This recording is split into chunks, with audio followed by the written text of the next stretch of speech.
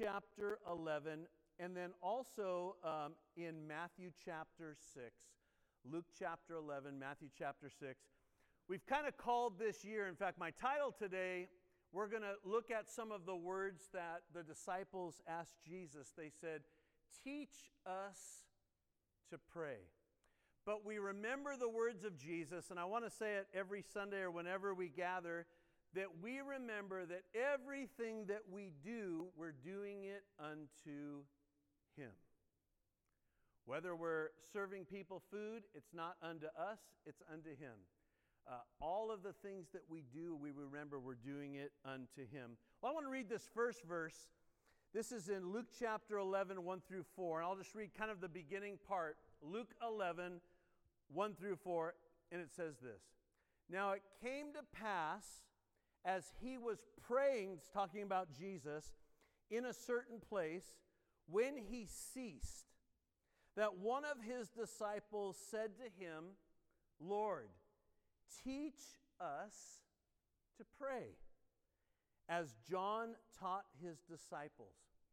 So as he was praying, how many of you know somebody's been praying before and they pray and they end and you move on to whatever, maybe it's eating. I still remember the prayer when my mom would have us pray, and I remember the prayer when she said, "Walter, would you like to pray?" And I had the prayer in my mind.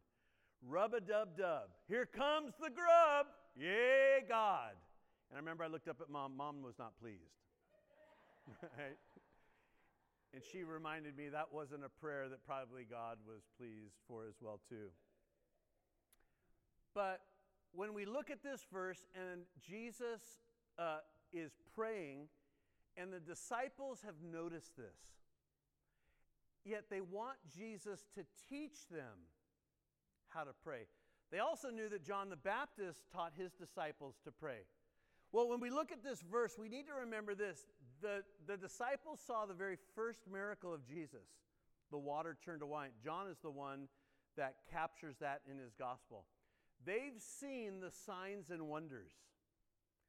They've seen the withered hand come forward. They've seen the multiplication of bread. Why didn't they ask, "Teach us how to do signs and wonders. Teach us how to multiply food. Teach us how to pray for people. Teach us how to cast out demons"? What did they ask Jesus to teach them? To teach them how to pray. They may not have known it at the time. It's one of the things that I believe that we learn today. They knew that the demonstration of the power all came back to because they knew Jesus was a man of prayer. That out of that time of praying is where the power happened. In fact, I have down, and you can look at them later. I'll look at a couple of them, a couple of the different places that the disciples sometimes would catch Jesus praying. Praying is simply talking to God, right? Talking, listening. I found this interesting. The average American texts 52 messages a day. Is that right? Does that seem right? How many of you are like, 52? I do like 152. How many of you are like, what is texting? I've not heard of 52 messages. It equals 26 minutes a day of texting. If you're on WhatsApp, how many of you are on WhatsApp? Now, WhatsApp, if you've traveled internationally, is encrypted. It helps you out. WhatsApp tracks there's 100 billion messages sent a day through WhatsApp. Praying?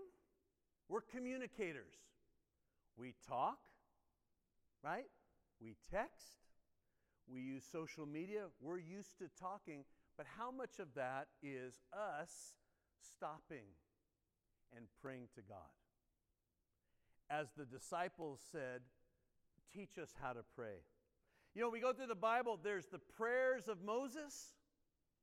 There's the prayers of Hannah, who prayed. She couldn't have kids, but when she had Samuel, she was going to give Samuel back to the Lord. But there are prayers that sometimes we find that we do, like Jonah.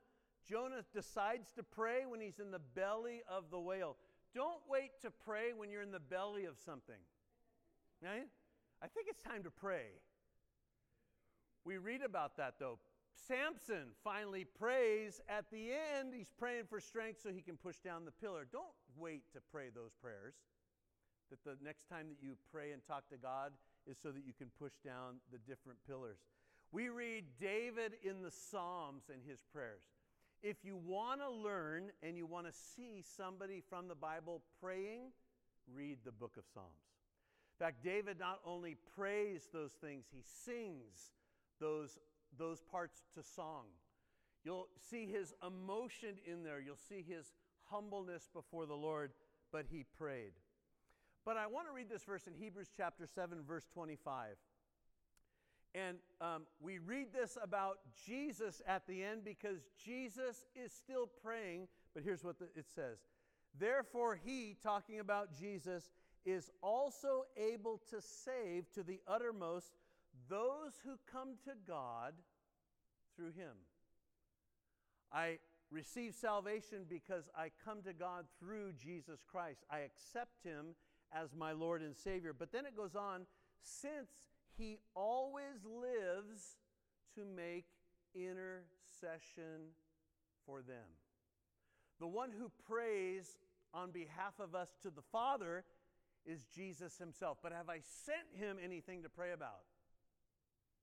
As he says, you know what? I haven't heard from Walter in 45 days. What's he doing? Jesus always is ready to make intercession, to pray for us. So before we get to Matthew, Philippians chapter 4, verse 6. I want to read this verse out of two translations. Philippians 4, 6. In fact, let's all read this verse together. Ready? Be anxious for nothing, but in everything by prayer and supplication with thanksgiving, let your requests be made known to God. Be what for nothing? Anxious. Be anxious for nothing, but in everything by prayer. Let those requests be made known to God. I hope whether it's on your phone or a notebook or something, write those prayers down. Expect that God will fulfill his promises to you as you pray, the things that you pray for. Now, the Passion Translation puts it this way. Don't be pulled in different directions or be worried about a thing. Be saturated in prayer throughout each day, offering your faith-filled requests before God with overflowing gratitude. Tell him every detail of your life. Tell him every. I like that one part. Offering my faith-filled request. When I pray, do I have a scripture verse that I'm praying to God about? Prayer should be the heart of everything that we do. In fact, we should say, have you prayed about that? Have you prayed about that? Have you prayed about that? And it's interesting, the season that we're all in currently, we need to know that God is preparing us for something more, right? Something greater, something around that corner, but that's why we all should be people of prayer. Well, I want to read a couple verses here. In fact, it won't be on the screen. Mark chapter 1, verse 35. When you download the notes, you can follow along and read all these different places where Jesus himself, did Jesus need to pray? I don't think he needed to pray. Did the Son of God need to pray? He knew he did. He prayed, right? I can't have any excuses. But in Mark chapter 1, verse 35, it says this. Now in the morning, having risen a long while before daylight. How many of you are like, that's not me, right? I arise a long way after daylight. Well, he says, a long while before daylight, he went out and departed to a solitary place, and there he prayed. And Simon and those who were with him searched for him, and when they found him, they said to him, everybody's looking for you. I always think that's an interesting one. He gets up well before it's time to get up. He finds a solitary place to pray to his Father, and the disciples find him and like, what are you doing? Everybody's looking for you, right? They're waiting for you. And yet they're going to know later that that was part of the power that's going forth is because of his prayer. Let me look at one other quick one really quick. Luke chapter 6, verse 12. If you have your Bible, you can turn over there. If you have your phone, you can do that as well too. Luke 6:12. And we read this. Now it came to pass in those days that he went up to the mountain to pray and continued all night in prayer to God. It was one of those examples that he's going to choose the apostles, those disciples, to separate, but he prays all night. Maybe you've been up all night because you've been anxious about something. Jesus stayed up all night because he was praying about something, our example.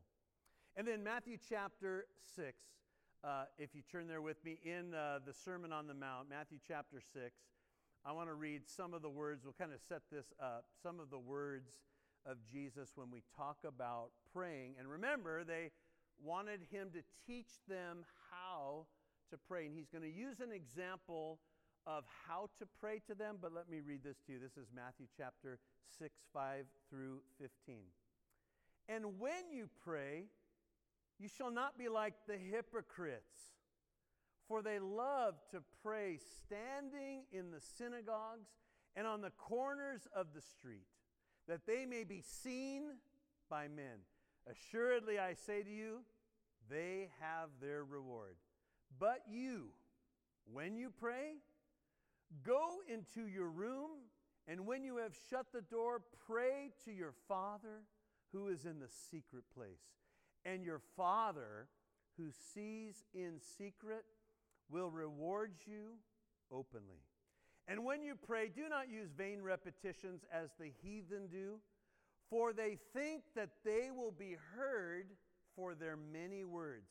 Therefore, do not be like them, for your Father knows the things you have need of before you ask. In this manner, therefore, pray. Our Father in heaven, hallowed be your name. Your kingdom come, your will be done on earth as it is in heaven. Give us this day our daily bread, and forgive us our debts as we forgive our debtors. And do not lead us into temptation, but deliver us from the evil one. For yours is the kingdom and the power and the glory forever. For if you forgive men their trespasses, your heavenly Father will also forgive you. But if you do not forgive men their trespasses, neither will your Father forgive you their trespasses. Now, isn't it interesting that he starts with this whole bit? In fact, he's going to give that example of the religious leaders. Don't be like the religious leaders. He calls them hypocrites. In fact, another good word to translate they are the play actors. They're acting, right? They're pretending. They want you to see that they're out praying. In fact, Jesus used that about fasting.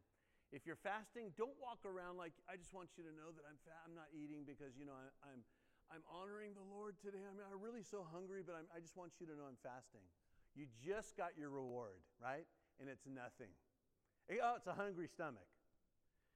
So don't be like what we see in society. How many of you know that our society is about self-image?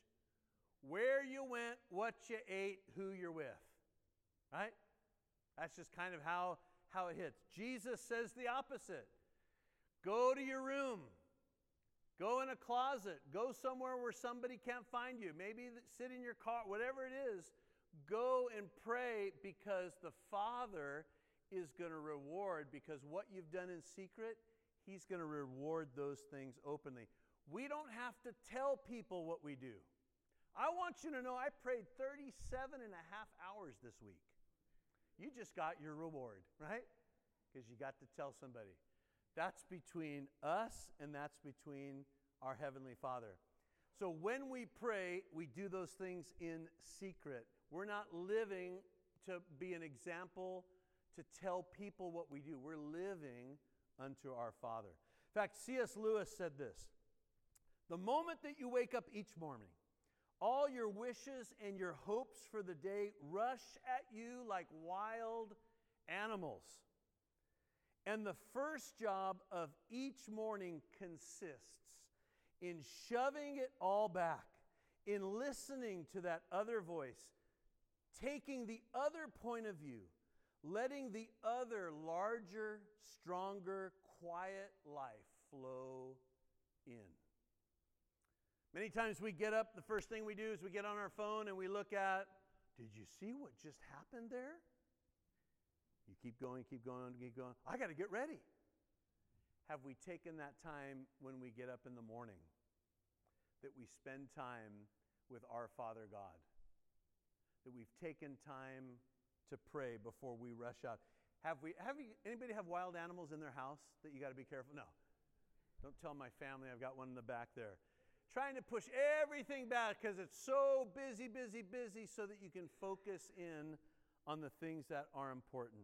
Jesus said, find the secret place. Now let me just break this down really quick. It's interesting, and we'll look at this in the next couple weeks. If I look at verse 9, when we read Our Father in Heaven, it's letting us know that we're going to pray God's interests in His heart. I'm to come to my Father. What's on your heart today? Because I'm not going to start with me. But that's what we usually do, right?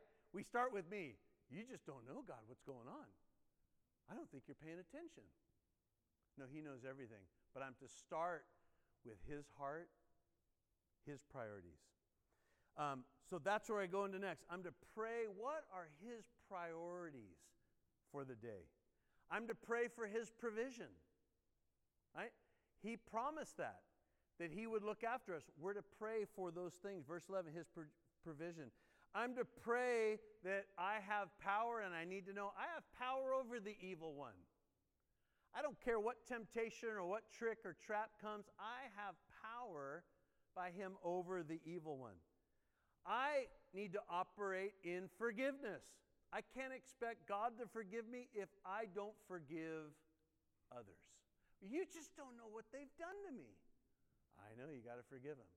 Well, Jesus, isn't it saying we're only to forgive them 7 times, right? They're already on number 9. No, 7 times 7. 490 times I'm supposed to forgive them? Yes. That's where how do I do that? I put on Christ to forgive them. If He can forgive me, if He can forgive the person sitting on your right, He can forgive. He can operate in all of us. And what's interesting in one of the verses is that I'm also a partner in His plans. Right? For yours is the kingdom and power. I'm a partner with Him.